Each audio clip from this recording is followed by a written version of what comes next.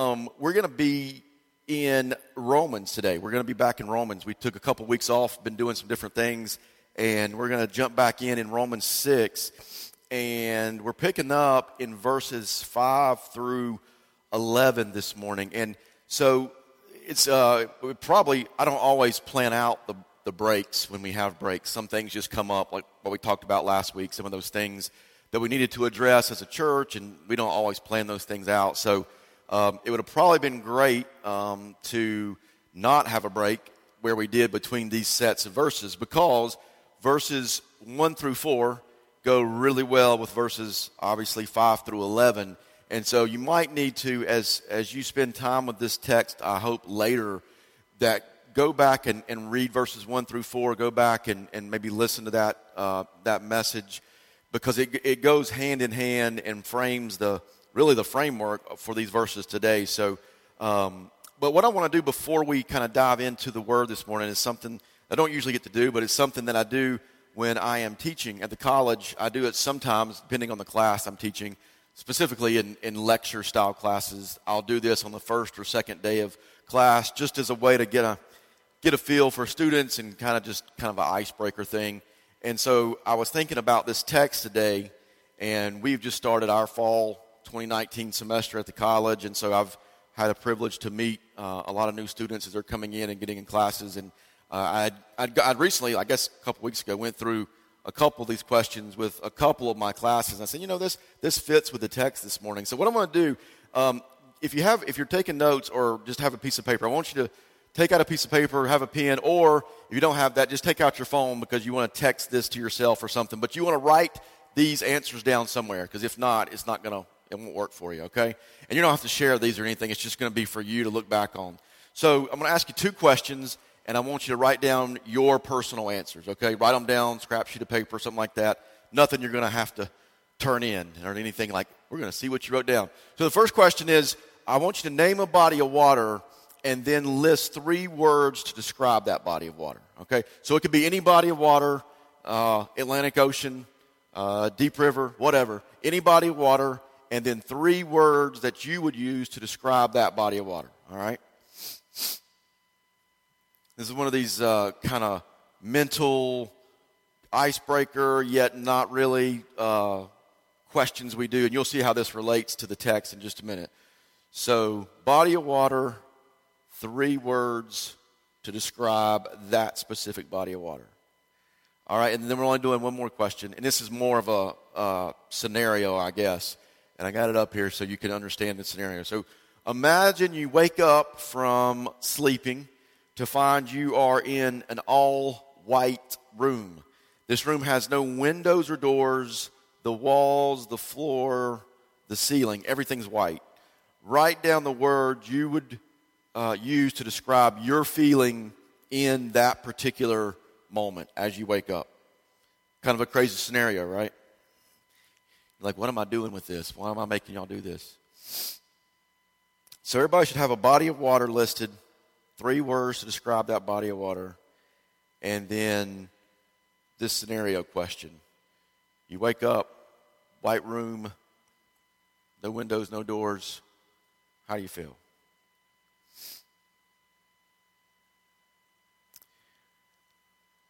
All right, so what this is, as some of y'all are finishing writing down your answers, what this is a little bit of a psychological game to some extent. So there's what the words that you've written down, not specifically the body of water, but the words you've written down, your descriptive words and your feelings for the second question, are designed to maybe tell us a little bit about your feelings about something else. It's kind of a hidden psychological thing.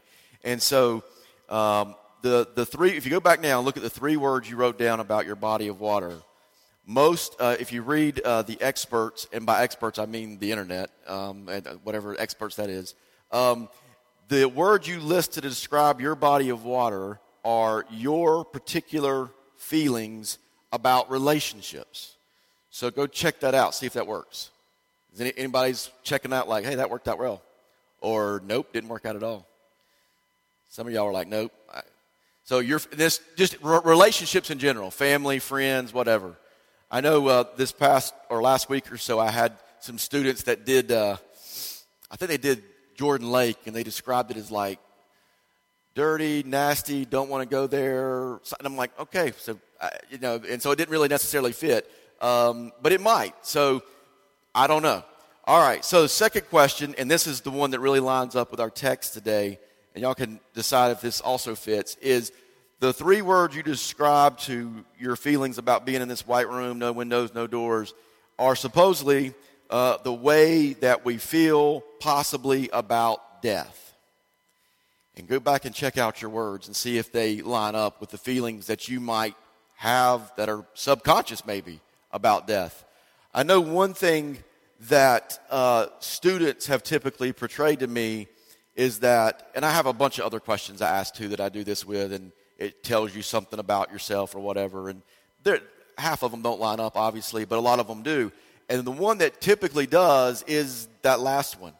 And when I ask students, did your words you listed for the all-white room, did it line up with your feelings about death? And most of the time, not everybody, but most of the time my students will say, yeah, it does. And so a lot of the words they would use that I hear a lot for number 3, and obviously they don't know it's about death, obviously. They are thinking it's about the white room.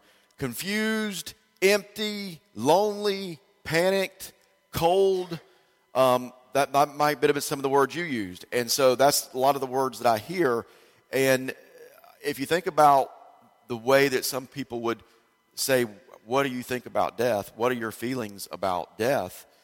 A lot of us would maybe have similar feelings. And so I don't know for you personally if it overlapped or not, but today's text in Romans, I hope, whether your words were like my students' words or whether your words were totally different, I hope the text in Romans today will paint a picture of the truth that will forever change the way you feel or you may feel about death. I want you to see something in this text today that will should not only encourage you and reassure you, but should just change the positional line of thinking, especially when it comes to death. So maybe at the end of this, you go back and you revisit your words, and maybe, obviously I wasn't asking you about death, I was asking about a white room, but maybe you'll see that maybe those things that we do feel, even if we don't even realize we feel them, can be erased in terms of confusion and coldness and emptiness because of the Word of God, specifically as it relates to sin and the separation caused by sin, and then the subsequent death caused by sin. So I'm going to go ahead and get into Romans chapter 6. I'm going to read the verses here. You can follow along up on the screen. Again, we're just reading a few verses this morning. We're not going to be real long. So here we go. Verse 5. For if we have been united with him in a death like his, we shall certainly be united with him in a resurrection like his. We know that our old self was crucified with him in order that the body of sin might be brought to nothing, so that we would no longer be enslaved to sin. For one who has died has been set free from sin. Now if we have died with Christ, we believe that we will also live with him. We know that Christ, being raised from the dead, will never die again. Death no longer has dominion over him. For the death he died to sin once for all, but the life he lives to God. So you also must consider yourselves dead to sin and alive to God in Christ Jesus. So in verse 5, if we track back there, Paul was kind of following up with the truths and the things he was teaching in verses 1 through 4 about our identification with Christ. And he's saying that a person who is in Christ, they not only identify with his death, but they also identify with him in his resurrection.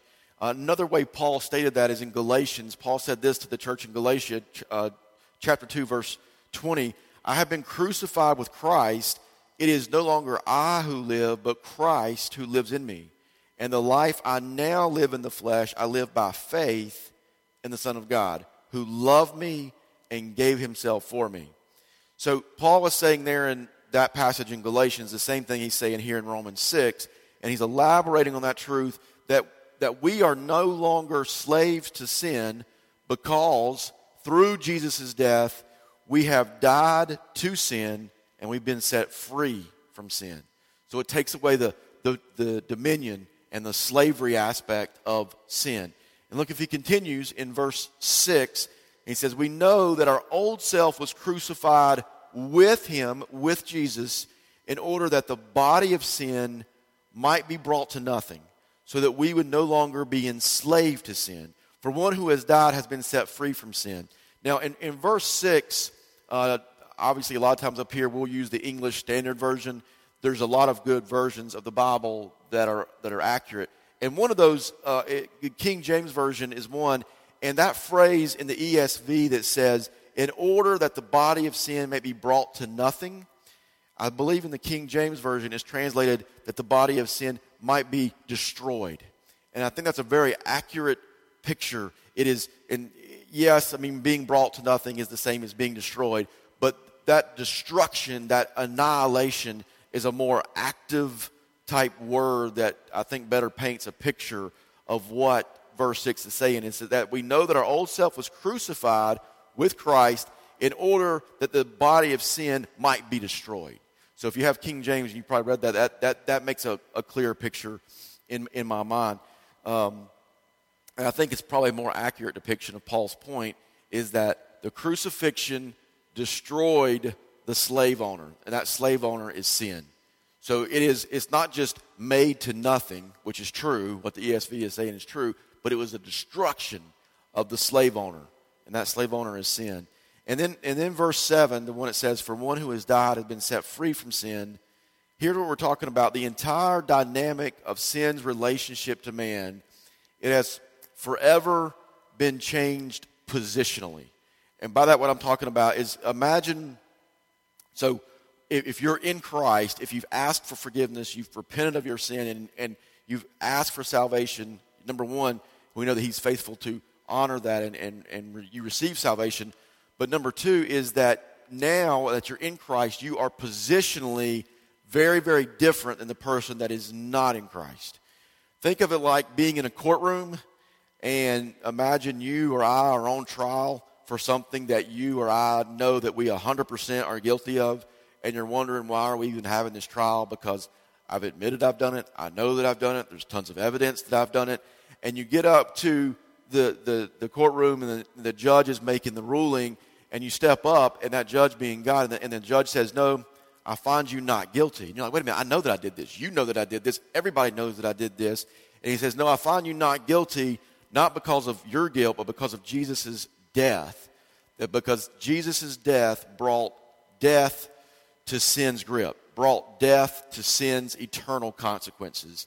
So when you think about that, you think about that courtroom kind of setting, when Jesus died, the crucifixion, the kingdom and the reign of sin were once and for all, they were overthrown and they were overcome. So from that point forward, when he died to sin, we also, if we are in Christ, we positionally have died to sin. All right? Now I want you to keep that in mind. We're going to circle back there because you might have some questions as to, okay, if we've died to sin, then how come I'm still struggling with sin? And we're going to circle back there at the end. Keep going right now in verse 8. We just read 6 and 7. Verse 8 and verse 9 says, now if we have died with Christ, we believe that we also live with him.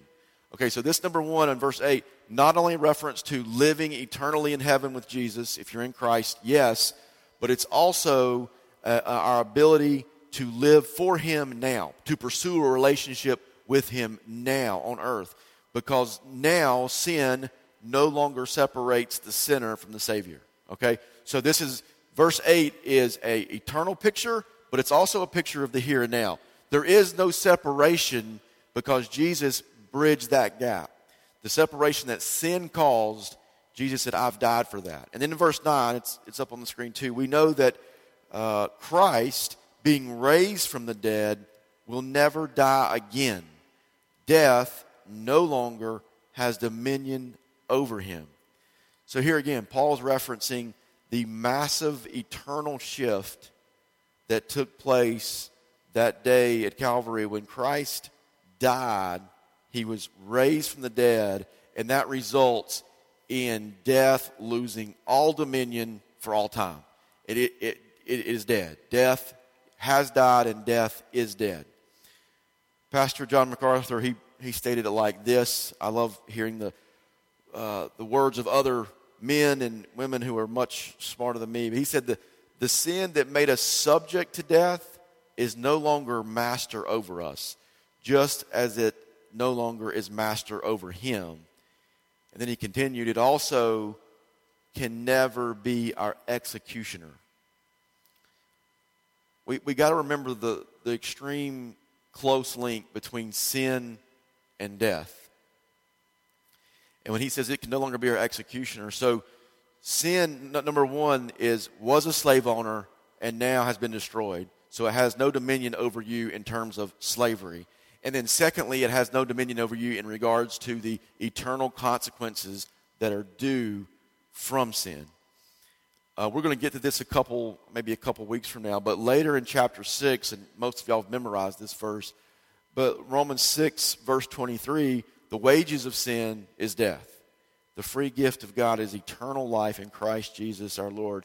So when Jesus died and he rose again, he destroyed the dominion of not just one kingdom, but he destroyed the dominion of two kingdoms, the kingdom of sin and the kingdom of death. And we always got to keep those two things very closely. The Bible links those two things closely together. They're different, but yet very linked together. And so that's what we see there in verse 23 of this chapter. So sin equals death, okay? So there's that link.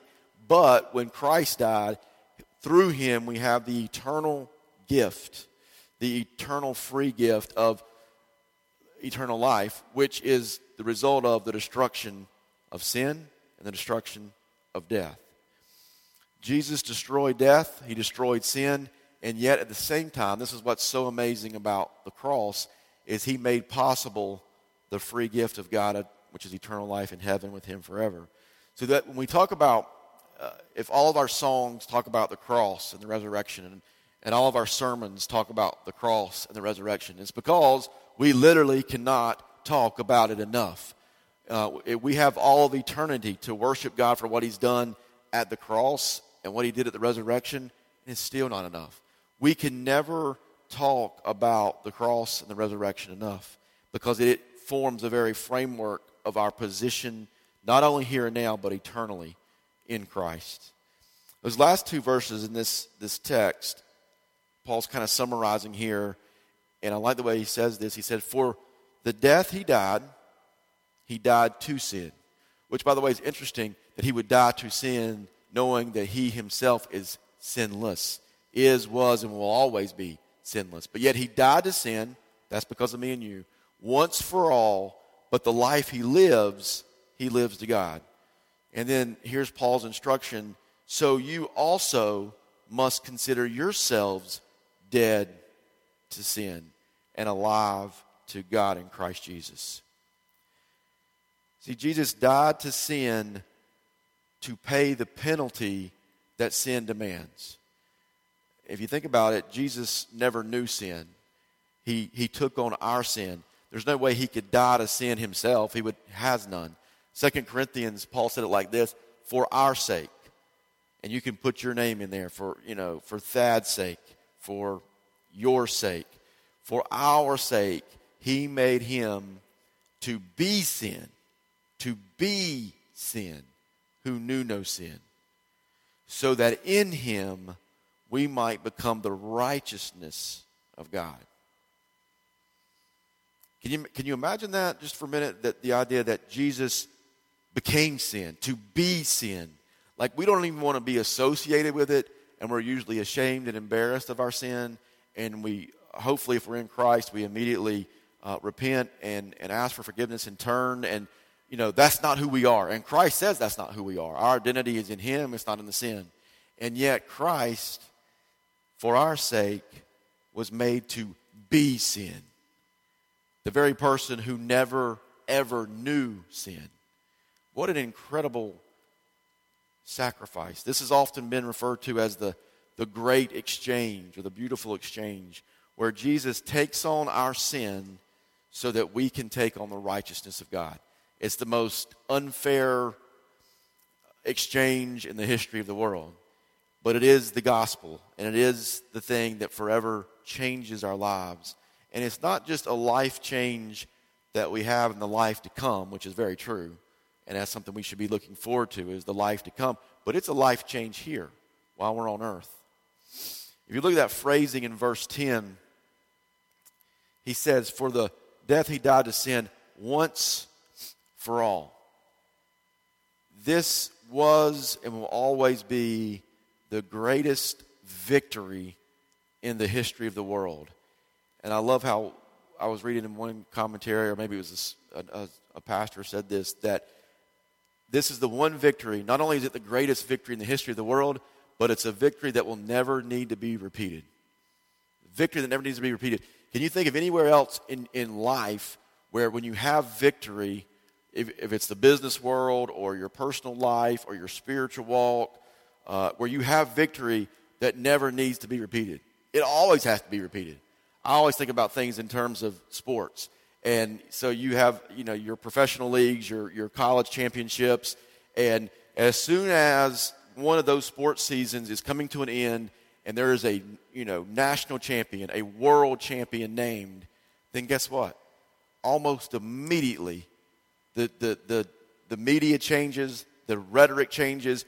Well, can they do it again? Who's the new champion going to be? Who's going to be the new world? Who's going to win the championship next year? You know why? Because that championship no longer is meaningful. Because it has to be repeated suddenly. So all that work, all you did, all that stuff that was put into that championship is now wonderful. Congratulations. We're proud of you. Pat yourself on the back. But who's going to do it again? Who's going to repeat? Who's going to do it again? And in this scenario here, that question is never asked because it never needs to be repeated. Christ's victory on the cross, not only the greatest victory of all time, but when Paul says once for all, it was done. When he said it was finished, it is finished. It will never, ever need to be repeated because it is final and it is eternal. And what I would just, think about as we leave this passage, and we're going to transition next week in verse 12, and I wanted to kind of have a clean break there as we go into looking at the death that we have and that we have naturally that comes through Adam, and then the life we have in Christ. But as we leave some of that and we see that that we're going to be slaves to righteousness now and how that looks in our lives, that what can we draw from this text? And specifically, what can we draw from really the first half of chapter 6, even going back into some of chapter 5 and 4? And I believe that this text paints so much encouragement, that we should draw so much encouragement, so much just overwhelming joy, that not only for the present time, but for all of eternity, that sin has no more dominion and that death is dead. Death can't separate. And yes, and this is where we're going to circle back around, that while we're in the flesh, that would be everybody in this room, because we have not yet passed into our new life, our new glorified bodies in heaven, which is coming sooner than we probably realize. But while we're in this flesh, we're going to struggle. I mean, everybody knows that. We're going to struggle with temptation. We're going to struggle with sin. But I just want you to know, in those struggles and in those battles, that you need to always rest in the truth that the war over sin and the war over death, the war's already been won. You might be struggling in a battle with sin. You might be battling in a relationship issue or a job issue, or maybe it's a family home issue, and it might be a personal issue where you're just battling sin on a personal level. Just know that battle's real and that battle's intense, but at the end of that, the war's already over. The war is done. It has been declared once and for all. If you are in Christ, we know who wins the war. The war is over. It doesn't mean that the battles here on this earth will not exist. But just know that sin, because of what Jesus did on the cross, that sin can no longer separate and death can no longer dominate. If you have that mindset, I think we will see our battles here on a much more temporary level. Sin can no longer separate and death can no longer dominate. Yes, there will be dark nights and there's going to be some long battles, and some of y'all might be in those right now. But I always go back to Galatians 6:9, and it says this so clearly: let us not grow weary of doing good, for in due season we will reap if we do not give up. So you might be engaged in a long battle. You might be engaged in one that feels like it's never going to end. And I've been there, and it's a really tough place to be. But knowing that the war has been won, and we look what Paul says in Galatians 6, do not grow weary in doing good. And he says, don't give up. Don't give up. For in due time and in due season, we will reap. And you know why we will reap? Because the war's been won. So just keep plugging away. It's like that idea of keep on keeping on and putting your head down to the grindstone and just, get through it and realize that whatever it is you're going through is very temporary. That we would not neglect doing goods, for in due season we would reap if we do not give up. I want to close today with just a quote I read recently from Pastor J.D. Greer at the summit. And I think he wasn't specifically talking about Romans 6, but it ties so well to Romans 6 that I wanted to use this quote to close. And as we do on the first Sunday of every month, we're going to celebrate communion together. And Victor's going to come and set the table for us in regards to our hearts. But here's the quote that I want to go to, and I think it really summarizes the message of this text. And Pastor J.D. said, when you struggle with sin and you've fallen again, and that's going to be all of us, okay? You've got to look at the finished work of Christ and thank God that his acceptance of you is no longer based on how well you live the Christian life, but it's based on Christ's finished work. When Paul said he died once for all, is a finished work. You are not accepted into the kingdom of God because of how well you are executing the Christian life. Now, that's not to say that we shouldn't try and we shouldn't grind and we shouldn't put our heads down and do that. But your acceptance and my acceptance to the kingdom has no bearing on, well, did I live good today? Did I live good yesterday? No, it is based on Christ's finished work on the cross.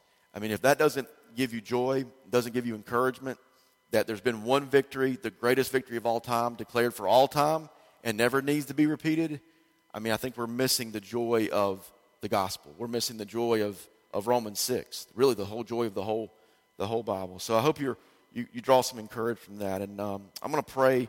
Victor's going to come, and he's going to set up communion for us as we go into that time of celebration. Lord, we thank you for your word, and I pray, Lord, that it would resonate with your people this morning.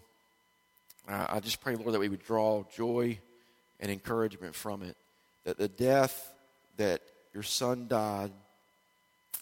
Father, you said, I'll go back to 2 Corinthians, we were just reading there, that you made your son to be sin, yet he knew no sin, so that we could be accepted. As J.D. Greer was talking about, we're accepted because of your work, Christ's work on the cross, not because of our good deeds or our good lifestyle or our reputation or whatever it might be.